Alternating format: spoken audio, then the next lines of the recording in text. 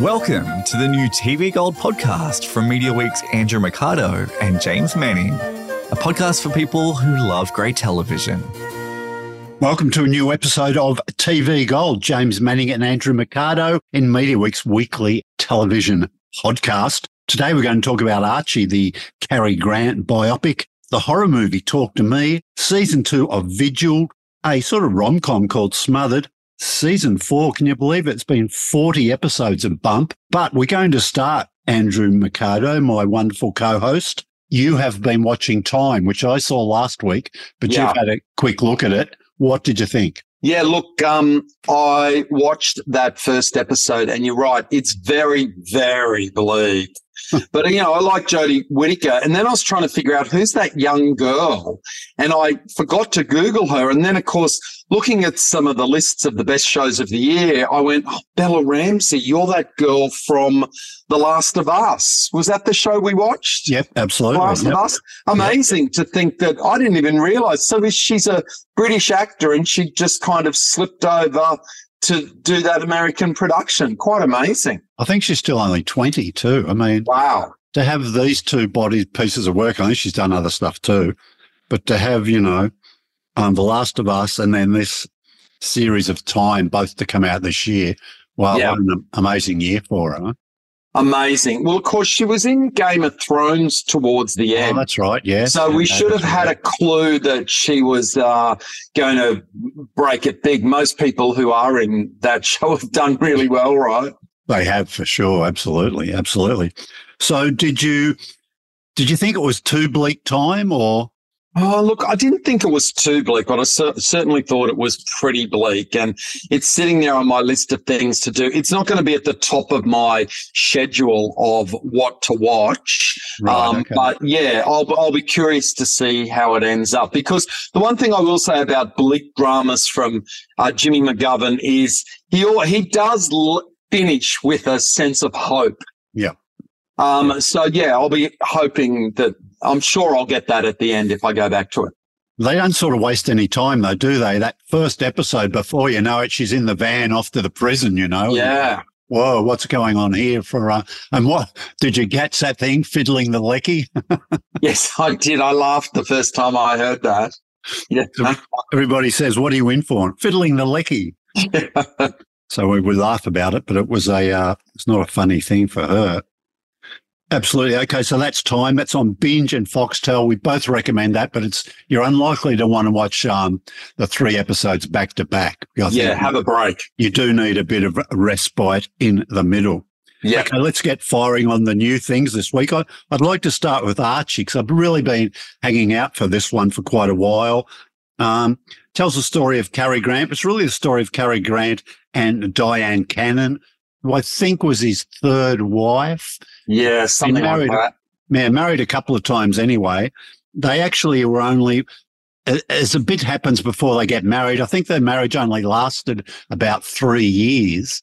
But they have a clever device, though. There's flashbacks at different points during their relationship, which tell you about Cary Grant's early days, his sort of tough life with his family. And then later on, as he sort of decides to get into show business, and then through to sort of life post Diane Cannon, if you like. He was on the talk circuit. He was doing one-man shows in sort of regional cities across the USA. Yeah, I had no idea that he was kind of doing that. You know, it's a kind of a weird thing to do in a way because, back then, not that many big movie stars would have been doing that one-man show that we see being done a lot today. But, you know, it's interesting that you go to the UK to do that. Did you get the feeling that he was on a tour of England when he was doing those shows or that he was in America? I was pretty sure it was in the US because I read up a bit and he's actually, the day he died, he had a show that night. Right. He had some chest pains and he thought, no, it's nothing. He didn't initially put himself into hospital, but then he did, and he wasn't able to do the show that night because he died. Look, one of the problems I have with Archie is that it feels to me, I know it's made for BritBox and that's probably the giveaway, but it feels very much to me like a British production. And just the very fact that I think that Cary Grant was touring English theatres when it was probably meant to be American theatres. There was a lot of locations and a lot of time I was watching it going, this is not America. This is not Hollywood. I don't think they didn't convince me that it very much felt to me like it was a production being filmed in the UK. I knew that, of course, because I knew it was made by BritBox and the cast is predominantly British. But it had a British feel to it rather than that shiny Hollywood look that they were desperately trying. And I think they filmed the California sequences at Malaga, Spain, because you sure as hell can't get a summer feel if you're filming somewhere in, the UK. Yeah, I mean, I get what you're saying. It was made for ITVX, which is ITV's streaming platform in the UK. But yeah, I get what you're saying about the authenticity of Hollywood. You didn't get that. I like the houses looked authentic for the Hollywood mansions where he lived. Yeah. I thought that was okay, but they'd obviously done it on a budget, right? Yeah, I think so. And what's interesting is where it starts to fall apart a little bit is then when they start doing the impersonations of big Hollywood stars that you know. Yes. So the actress that's playing Diane Cannon, and this is based on Diane Cannon's book and her daughter, Jennifer Grant. They both wrote books about Cary Grant, and this series, Archie's, is predominantly based on their recollections and what Cary Grant told them as husband and father. And so the actress that plays Diane Cannon, Laura Aikman, she is terrific. And I loved Diane Cannon when she was peaking in the 60s, late 60s, early 70s. And Laura Aikman really captures that incredible laugh and smile that Diane Cannon had. And I didn't mind Ian McNeice from Doc Martin as Alfred Hitchcock. He's a big bloke and he was sort of pulling that off. But when the Grace Kelly character came along, as played by an actress called Lily Travers, who I've not heard of, I was like, oh, you're not Grace Kelly. And then it was like the George Burns, and it was like, oh, now it's Doris Day. Oh, that's when it all, and you've got to have those characters there because they're part of the story. But, it's really hard to find really great recreations when they're tiny little supporting roles. That's where it kind of fell apart a bit for me. Yeah, I think it's Laura Aitken's biggest role so far. I think she had a guest role in The Split. Right. I'm not sure what season, maybe 1 or 2 eps. Jason Isaacs, again, look, he's sort of known to me, but he's never had great leading roles. I think he was in The Great. He played Peter the Great. He's been a character in, I think, some Star Trek, a Star Wars spin-off as well. Yeah. He's done some podcast Batman series for DC. But my one problem with him, I thought he was good. I thought the voice was good. Look, it wasn't pure Cary Grant. He gave it his own twist, I thought, but I really liked that because Cary Grant had a distinctive voice. Yeah. I think he sort of recreated that very well. My one problem was the makeup, the suntan. I mean, Cary Grant spent a lot of time, I guess, under a sun lamp. He did. But it just seems to vary quite a bit during the series. Some scenes it's quite dark. Other ones it's hardly noticeable. So, that made me think, what are they doing? We should probably also say that because people are probably screaming at us now that we haven't mentioned that Jason Isaacs played Malfoy in the Harry Potter film series. I mean, that's where most people, I guess, would know him as an actor. Yeah. So, and then the other major character in this is the role of his mother, because there's just the most awful, awful story about his mother, and played as a younger woman by Cara Toynton, who is one of my EastEnder girls. So she was in that show for a long time. And then when she gets older, she's played by Harriet Walter, who's one of our favourites, and who came out here to Australia to make The End up on the Gold Coast. So, great to see those actors. But, I really And you know me, James, I love a Hollywood biopic. Yeah, I'll watch any documentary about it. It just wasn't grabbing me. Yeah, no, I did say I enjoyed it, and I looked forward to each episode as I put them on. But yeah, Harriet Walter's great as the elderly mother. She's really, really a handful, but it's partly, you know, Archie's fault, you know, that because of the neglect over the years. But at least he did track her down and find her towards the end of her years. I mean, she plays everybody's mother, doesn't she? And she's also fantastic at playing the cranky mother, right? Yeah.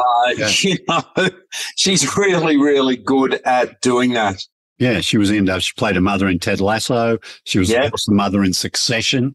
Yeah. You know, fantastic work. The other person I liked in it was Jason Watkins, who is played his manager, Stanley Fox. He crops up. I think we've talked about it. He's actually a co-star in the UK crime drama McDonald and Dodds. Right. Stanley. And Jason, I mean. And he also was in, he played Harold Wilson. In The Crown. Yeah. Yeah. He's very good. And you mentioned, look, I was a big fan of Diane Cannon's. She was such a cool actor back in the day, wasn't she? Bob and Carol and Ted and Alice was just a massive movie at the end of the 60s, the start of the 70s, when sort of Hollywood suddenly went a bit, cool, you know, and making what was supposed to be a raunchy movie. An amazing casting. Robert Wagner was in it. Elliot Gould. Was it Natalie Wood also in it? Natalie Wood was in it. Yes, she was. Amazing cast. So that was a great movie. She was in Ally McBeal, I think, for a season as well. I think she was too. Yeah. And she made the with Warren Beatty and Heaven Can Wait. Heaven Can Wait, yeah. Yeah, fantastic. So she had some big roles in the day. Yeah, she was a big star back in the day, but, you know, she just kind of fell through. You know, she kind of was at that period of Hollywood where in the 70s where you got to a certain age and they just wrote you off. Yeah. And I don't think that happens today. And also back then, less Botox, less ways of, you know, looking young. And poor old Diane Cannon, if you've seen her recently, you know, her work in that area isn't great. Okay. It's, you know, when she's at her peak, if you go back to some of those movies, she's really, really great and full of life. Yeah. I love it in this when Cary Grant's trying to hang on to the relationship. He says, look, I'll give you a co-starring role in one of my movies. And she goes, oh, look, I don't care. I don't want to be beside you in one of your movies, you know.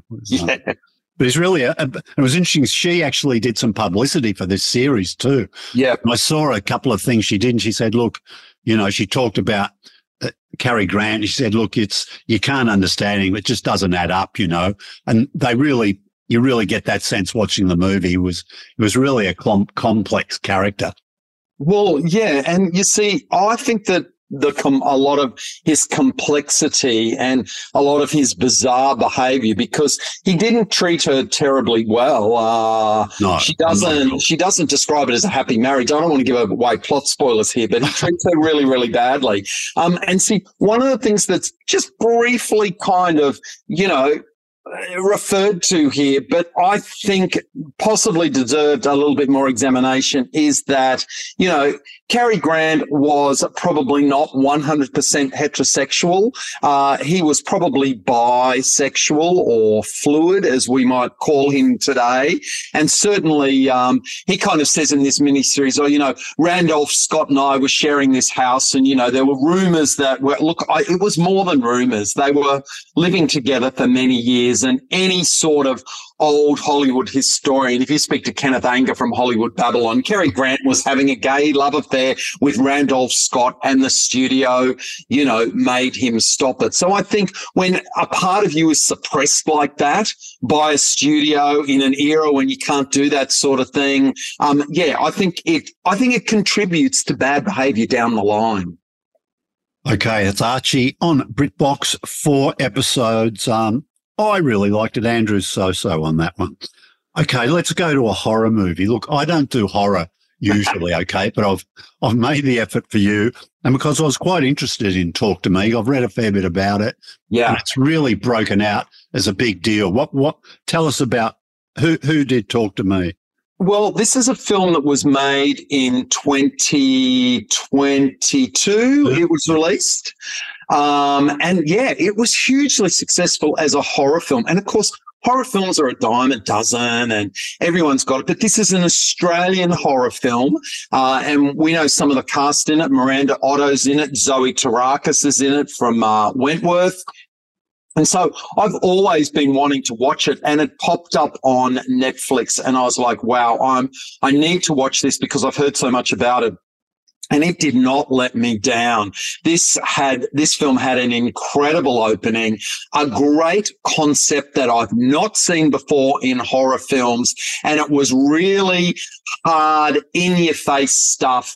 And I thought also it really did a good relationship with the teenagers and their parents, because so often in these kind of films, teens are running wild and the parents are nowhere to be seen. And I actually thought Miranda Otto was really great as the mother who was going to work and leaving the house empty and saying to her daughter, no drinking. I know you're going to sneak out. Please, no drinking. Please look after younger brother. I found that relationship quite believable. And, you know, was it a horror film? Yeah, I thought it was strikingly original and well done to the Philippou brothers, Danny and Michael, who directed it. What talents they are, and how fantastic that we have another set of twins making amazing Australian scary movies. Now, am I right in thinking this was their first motion picture?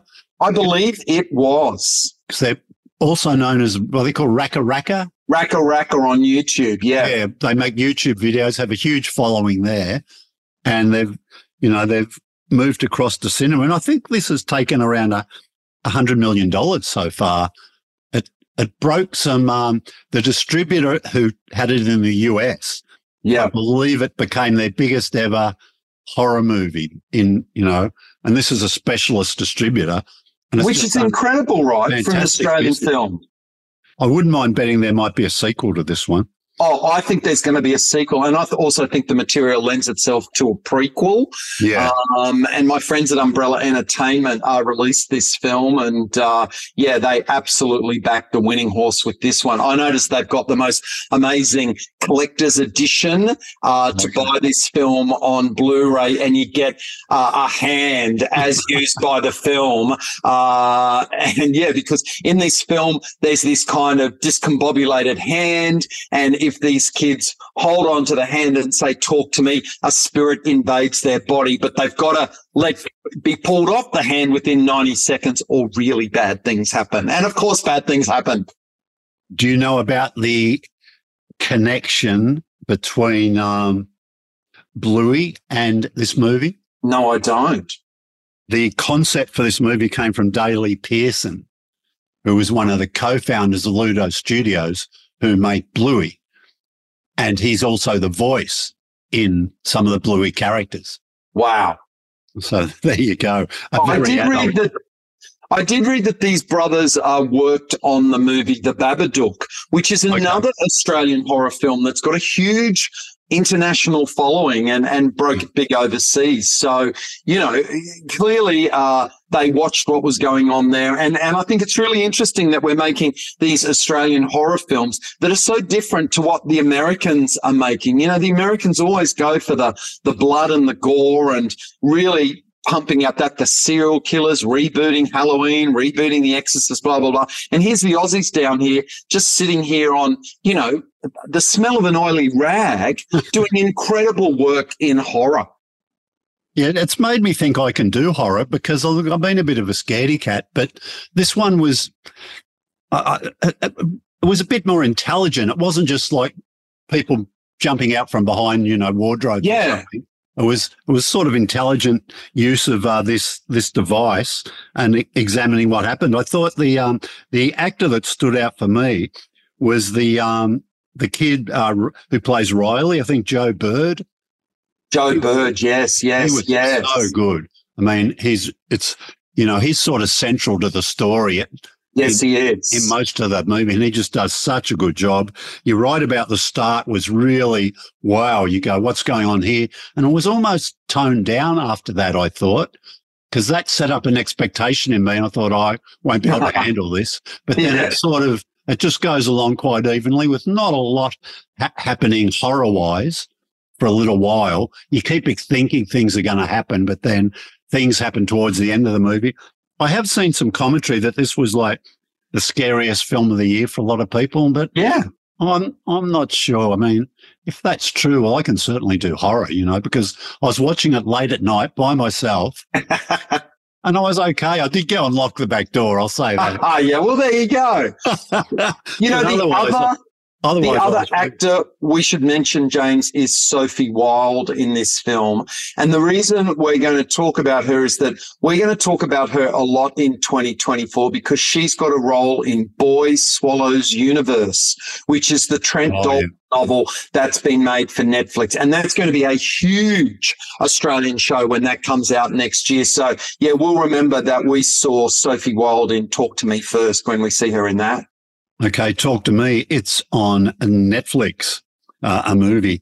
Let's talk about it's Saran Jones time, but look, we won't bang on too much about her because some people are probably thinking, oh, no, here we go again. So it's the second season of Vigil. Yeah. The first one had the Scottish detectives Amy and Kirsten investigating the murder on a submarine. Yeah. This time it's the murder of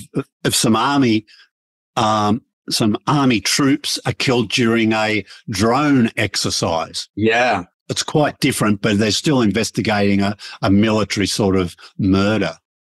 And, when this show started and they were doing this demonstration of the drones, which are killing machines. They can, shoot bombs and shoot you and all that. And you could see all the arms buyers sitting there and they're here with the Scottish people saying, oh, this is going to change war forever. And I was just sitting there going, wow, I just think you people are the worst people in the world, getting off on how to kill more people. And, particularly with things at the moment, like I was just like, oh, why do I want to watch a show about a killing machine? But then, of course, it's Saran Jones, and then the event happens, and then she comes into it, and you're like, oh, wow, yeah, I'm in. And they've only released one episode, but, as much as I don't approve of this and I don't like this sort of subject matter, I have to find out what went on here. Yeah, I mean, so this happens. They're doing a training drill. Something goes wrong during the training drill for the drones. Yeah. Saran Jones comes in to investigate. There's some pushback. The army don't really want her in there, but it's overruled. They say, look, these deaths happened on Scottish soil. The police have to investigate. The investigation actually takes her because some of the lead up is set in the Middle East. Yeah. Now, they kept saying the country, and I was going, what was that? What was that? And it's actually a fictional country, and it's Woodyan. They spell it Udyan, but when you listen to it, you keep thinking, what's that? And I was trying to catch it. I think it was actually filmed in Morocco, those scenes. Right. And it's featured quite a little bit later in the series too. Also, Alistair Mackenzie, I noted quite early on, he's an early suspect for the murders. He was actually the monarch of the Glen. You can think back to that series. Oh, okay, right. Yeah. I recognise him, but I just couldn't. I was going, who is that guy? But when I looked it up, it was him. Okay. Well, of course, he must have recognised Dougray Scott. Oh, yes. Who was in there. He seems to have a very sizable role in this. And, of course, we'll always remember him down here in Australia because he came down to make Mission Impossible 2 here in 2000. Yeah. Here in Australia, yeah. Yeah, he's the sort of army chief, if you like, in this, who's trying to sort of control Saran Jones from sort of, disrupting what they're doing. Because he really wants to sell these arms to the this fictional Arab country, and he's worried this murder investigation might get in the way of doing a deal. Look, it's a fairly complex plot. Yeah. Quite a bit happens, and there's a hell of a cliffhanger at the end of that first episode, which makes you want to keep going. So, But then so was the submarine first series. Yep. That was really complex as well. And there was stuff going on in the submarine and on the land. At least this time now we've got, you know, Kirsten, as played by Rose Leslie, in the same, you know, spot. Her girlfriend isn't off on the boat in danger now, but that doesn't mean she's not in danger. Bloody hell, they're in danger every time they turn a corner. Yeah. But I think it's, look, if you like Suran Jones, as we both do, you're in there anyway to see what she gets up to. If you like the first series of Vigil, I know a lot of people did. So it's good. And it's in a way, it's good to have a sort of complicated plot in a thriller like this. It gives you really buy into it more and you pay more attention. For me, I'm less likely to doze off on the couch if it's sort of got me thinking, oh, look, I can't miss what's going on. Yeah. Okay, so Vigil, the second season, that's on Binge or Foxtel if you subscribe to either one of those. 6 episodes. I think by the end of this week, there might be 2 or 3 up. And then I guess the BBC, I think, screening in the UK is dropping the rest next week. So then they should be all up there by Christmas. Right. Are they trying to get it out of the way before Christmas, maybe? Because you know what it's English TV's like. They clear the decks for the best shows of the year. Yeah. And as you pointed out last week, a lot of that stuff we'll be lucky to see by next Christmas. Yeah. Although I did notice that the Call the Midwife and Death in Paradise Christmas specials from the BBC are going to be fast-tracked down here to BBC First and then Binge. Okay. Oh, good. Good to see.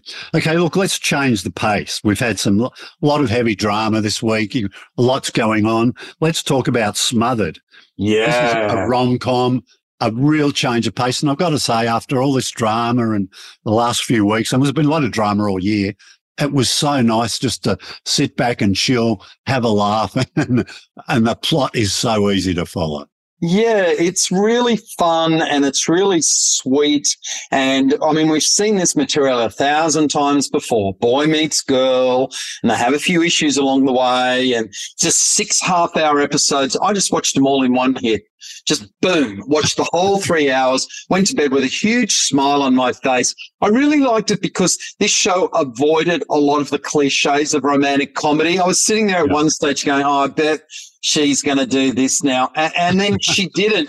Then I knew that they would break up at one point, and I was like, oh, it's going to be so naff out. But then they were back together like that. There was this brilliant episode where they were having this huge fight, like that they were going to split it forever. And then one of them just went, oh, yeah, you know, you're right, I'm sorry. And the other one went, what? No, I want to keep fighting. And then they went, oh, actually, you're right. Yeah, I'm sorry too. I loved the writing of this. I thought it was really clever, twisting around a genre that's been done to death, frankly, and making it fresh. And also, the other thing I really liked about this show is that there was some time spent on the supporting characters around them. I think we saw, and we talked last week about Strife, the new Asher Ketty show that's on Binge, that there was too much attention being played to that lead character and not enough thought had been gone into the supporting characters. And then you look at a show like Smothered, where all of the supporting characters are getting their little moments, but not taking away from the main story. And what a surprise,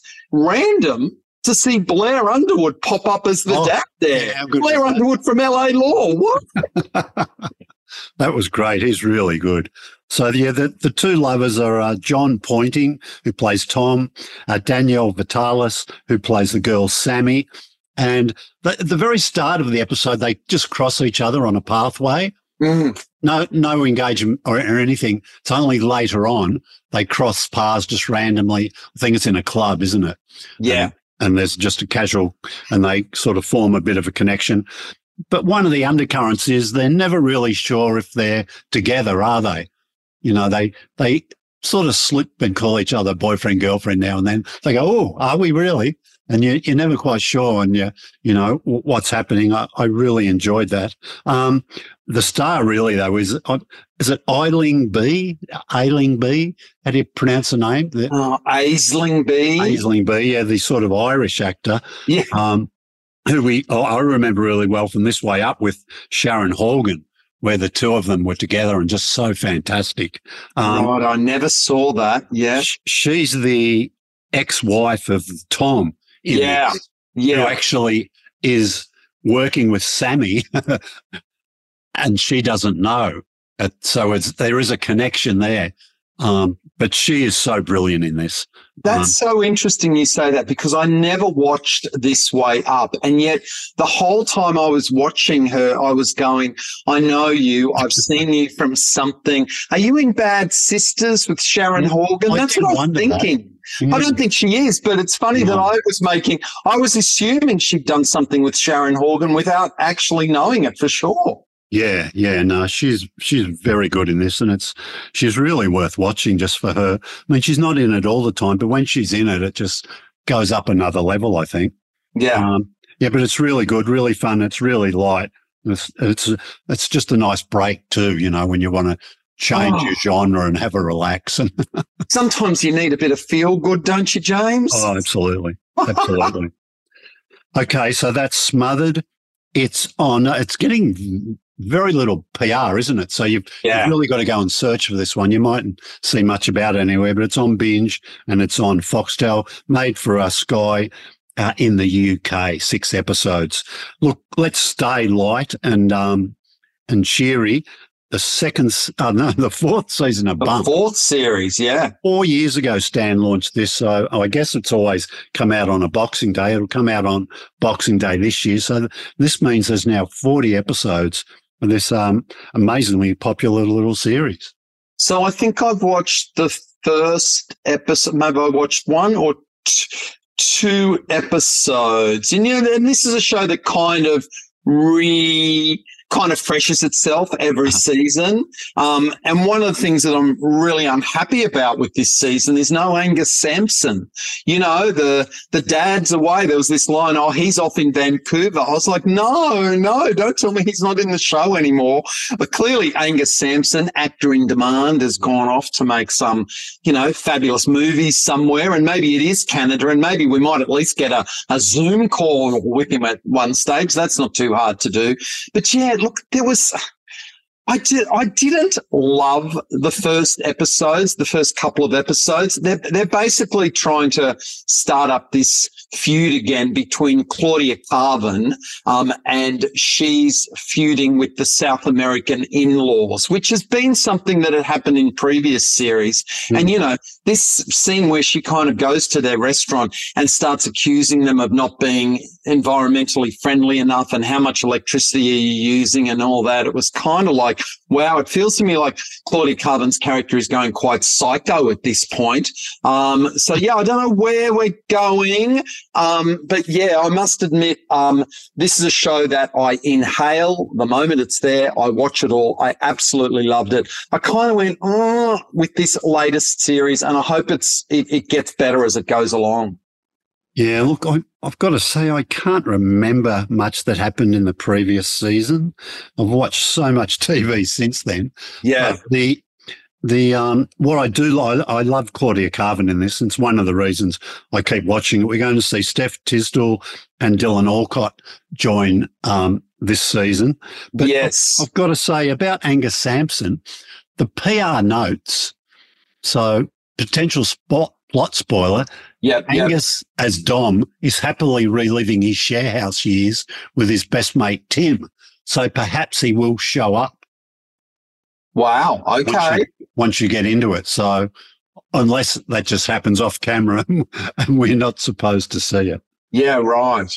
The thing that's really great about this is those two characters that sort of anchor this, Ollie as played by Natalie Morris and Santi as played by Carlos Sanson Jr., who I noticed playing a role in Pop Stars, James, when I was watching the new episodes of Pop Stars. And, Pop Stars is set like 20 years ago, kind of putting it back in the era of around 2000. And there was they go and get interviewed by this guy. And I was like, what? Are you meant to be like a VJ at Channel V? And I was getting that vibe a bit. So, but they're so good in Bump. They kind of anchor this together. And yeah, if you remember in the last series, Claudia Carvin's character entered into a lesbian relationship with her sister-in-law. Okay.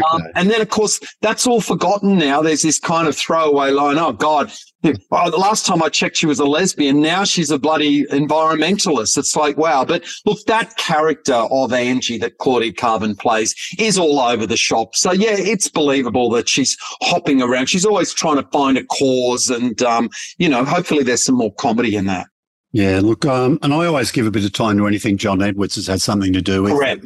Yeah. He always brings a certain bit of quality. And I was thinking of him just this morning, actually, and I kept thinking back, look, Puberty Blues is one of my all-time favourites. That is such a good series. Yeah. And I was looking at the writers. Tony McNamara worked as a writer on that. And I was thinking of him because I think he got a nominee for a Golden Globe. Yeah, for the Great. Oh, no, what could it be for something else? Because they just cancelled the Great unless he's getting... I'm pretty sure he did anyway. His name came up for something. But, yeah, right. Just you mean in the Emmy nominations or the Golden Globes that have just been the Golden Globes? Oh, okay. He's won. He's been nominated before. Well, maybe they were just talking about him. He's certainly been nominated for writing for The Great as an Emmy in the past. Absolutely. Right. Okay. Yeah. Well, the screenwriter for Poor Things, Tony McNamara. Okay. Yeah. Poor Things. Right. Okay. Yeah. Poor Things is a movie, though. Poor Things is a movie as directed by Yorgos Lanthimos. Yeah, but Golden Globes is movies. Oh, that's right. It is too. Yeah. Emma Stone's in it. Yeah, got it. Okay. Yeah. It actually looks great. But Variety's calling Tony McNamara Hollywood's hottest scribe. So wow. That's fantastic. Yeah. Good work. All right, that's fantastic. Look, out of all that, there's a lot. You've got seven things you've inhaled this week for us. Yeah. Or six shows you did. I did 5. What do you reckon? If it's hard to pick out a show of the week? It's not hard at all to pick it out. It's Smothered by a country. Oh, wow. I loved it. It's on Binge, that lovely rom-com, 6 episodes, must see. Yeah. Look, I do love it. I'm going to have to go with Archie. I'm sorry. You go with Cary Grant. Yep, you old swabby, you. Yeah. Well, I do like old Hollywood and seeing about it and just finding, a bit behind the scenes. And, but, I say that there were a few problems, but to me, it's quite an important series. Not the Smothered and the others aren't, but I just really like that one. And James, do you want to know what I started watching last night that I'm really obsessed with? Yes, please. So I've been trying to read all of the top shows of 2023, not because I'm trying to steal ideas, but you and I are making our list for the year, and I always get paranoid that I'm going to miss out on something. Right. So I discovered this show I'd never heard of. I started watching it last night. It's on Prime. It's called Shiny Happy People, and it's about the Duggar family. And the Duggar family were on TLC, and they had 19 kids. And they started that craze of these giant families. But what this documentary, Shiny Happy People, does over 4 episodes, it's an expose of what was going on behind the scenes. And I remembered vaguely, I never watched the Duggar show, but I knew that one of the eldest son had been accused of sexually abusing his sisters, and that had caused the empire to collapse. And this series gets into it and looks at the Christian fundamentalist group behind them that was creating these families, where this guy was teaching them all that God is in charge, then the father, then the mother, then the children, and literally saying, spank your children to keep them remembering. And of course, this way, and of course, they're all being homeschooled as well. And these giant families, this documentary basically shows you that the stuff that they were being taught was almost preconditioning kids to then be sexually abused in these awful, awful situations. So as a TV point of view, to look at how TLC kept trying to mine this gold mine that was the family, it's fascinating, but also, just really disturbing watching what was going on. So Shiny Happy People, that was on one of the lists of the best of the year. And yeah, James, pretty out there, but really disturbing stuff. It's on Prime Video, I think, yeah? Yeah. Sound right? Yep. Okay. Yeah, look, I don't know if I don't see why I want to watch that. But you can do it for both of us, I think. Okay. Yeah, I'm outraged. I'm halfway into it already. Oh, good stuff. All right. Well, this has been our last regular episode, but we've got a 2-part special. We think it'll be 2-part, either 2-part or very one longish episode where we'll trawl our best shows of the year. We'll try and get it all in some order. I'll do my best streaming platforms. I think the ones you should subscribe to in order. And that's, dependent on taste. So it'll be for the sort of stuff Andrew and I seem to enjoy much. Premium drama, if you like. Watch your bet. And we've got a special guest, I think, joining us, but we'll save that for next week too. Yeah, fantastic. All right then. So until then, Andrew, thank you for today, and we'll review the year up next. No worries, James. Have a great week.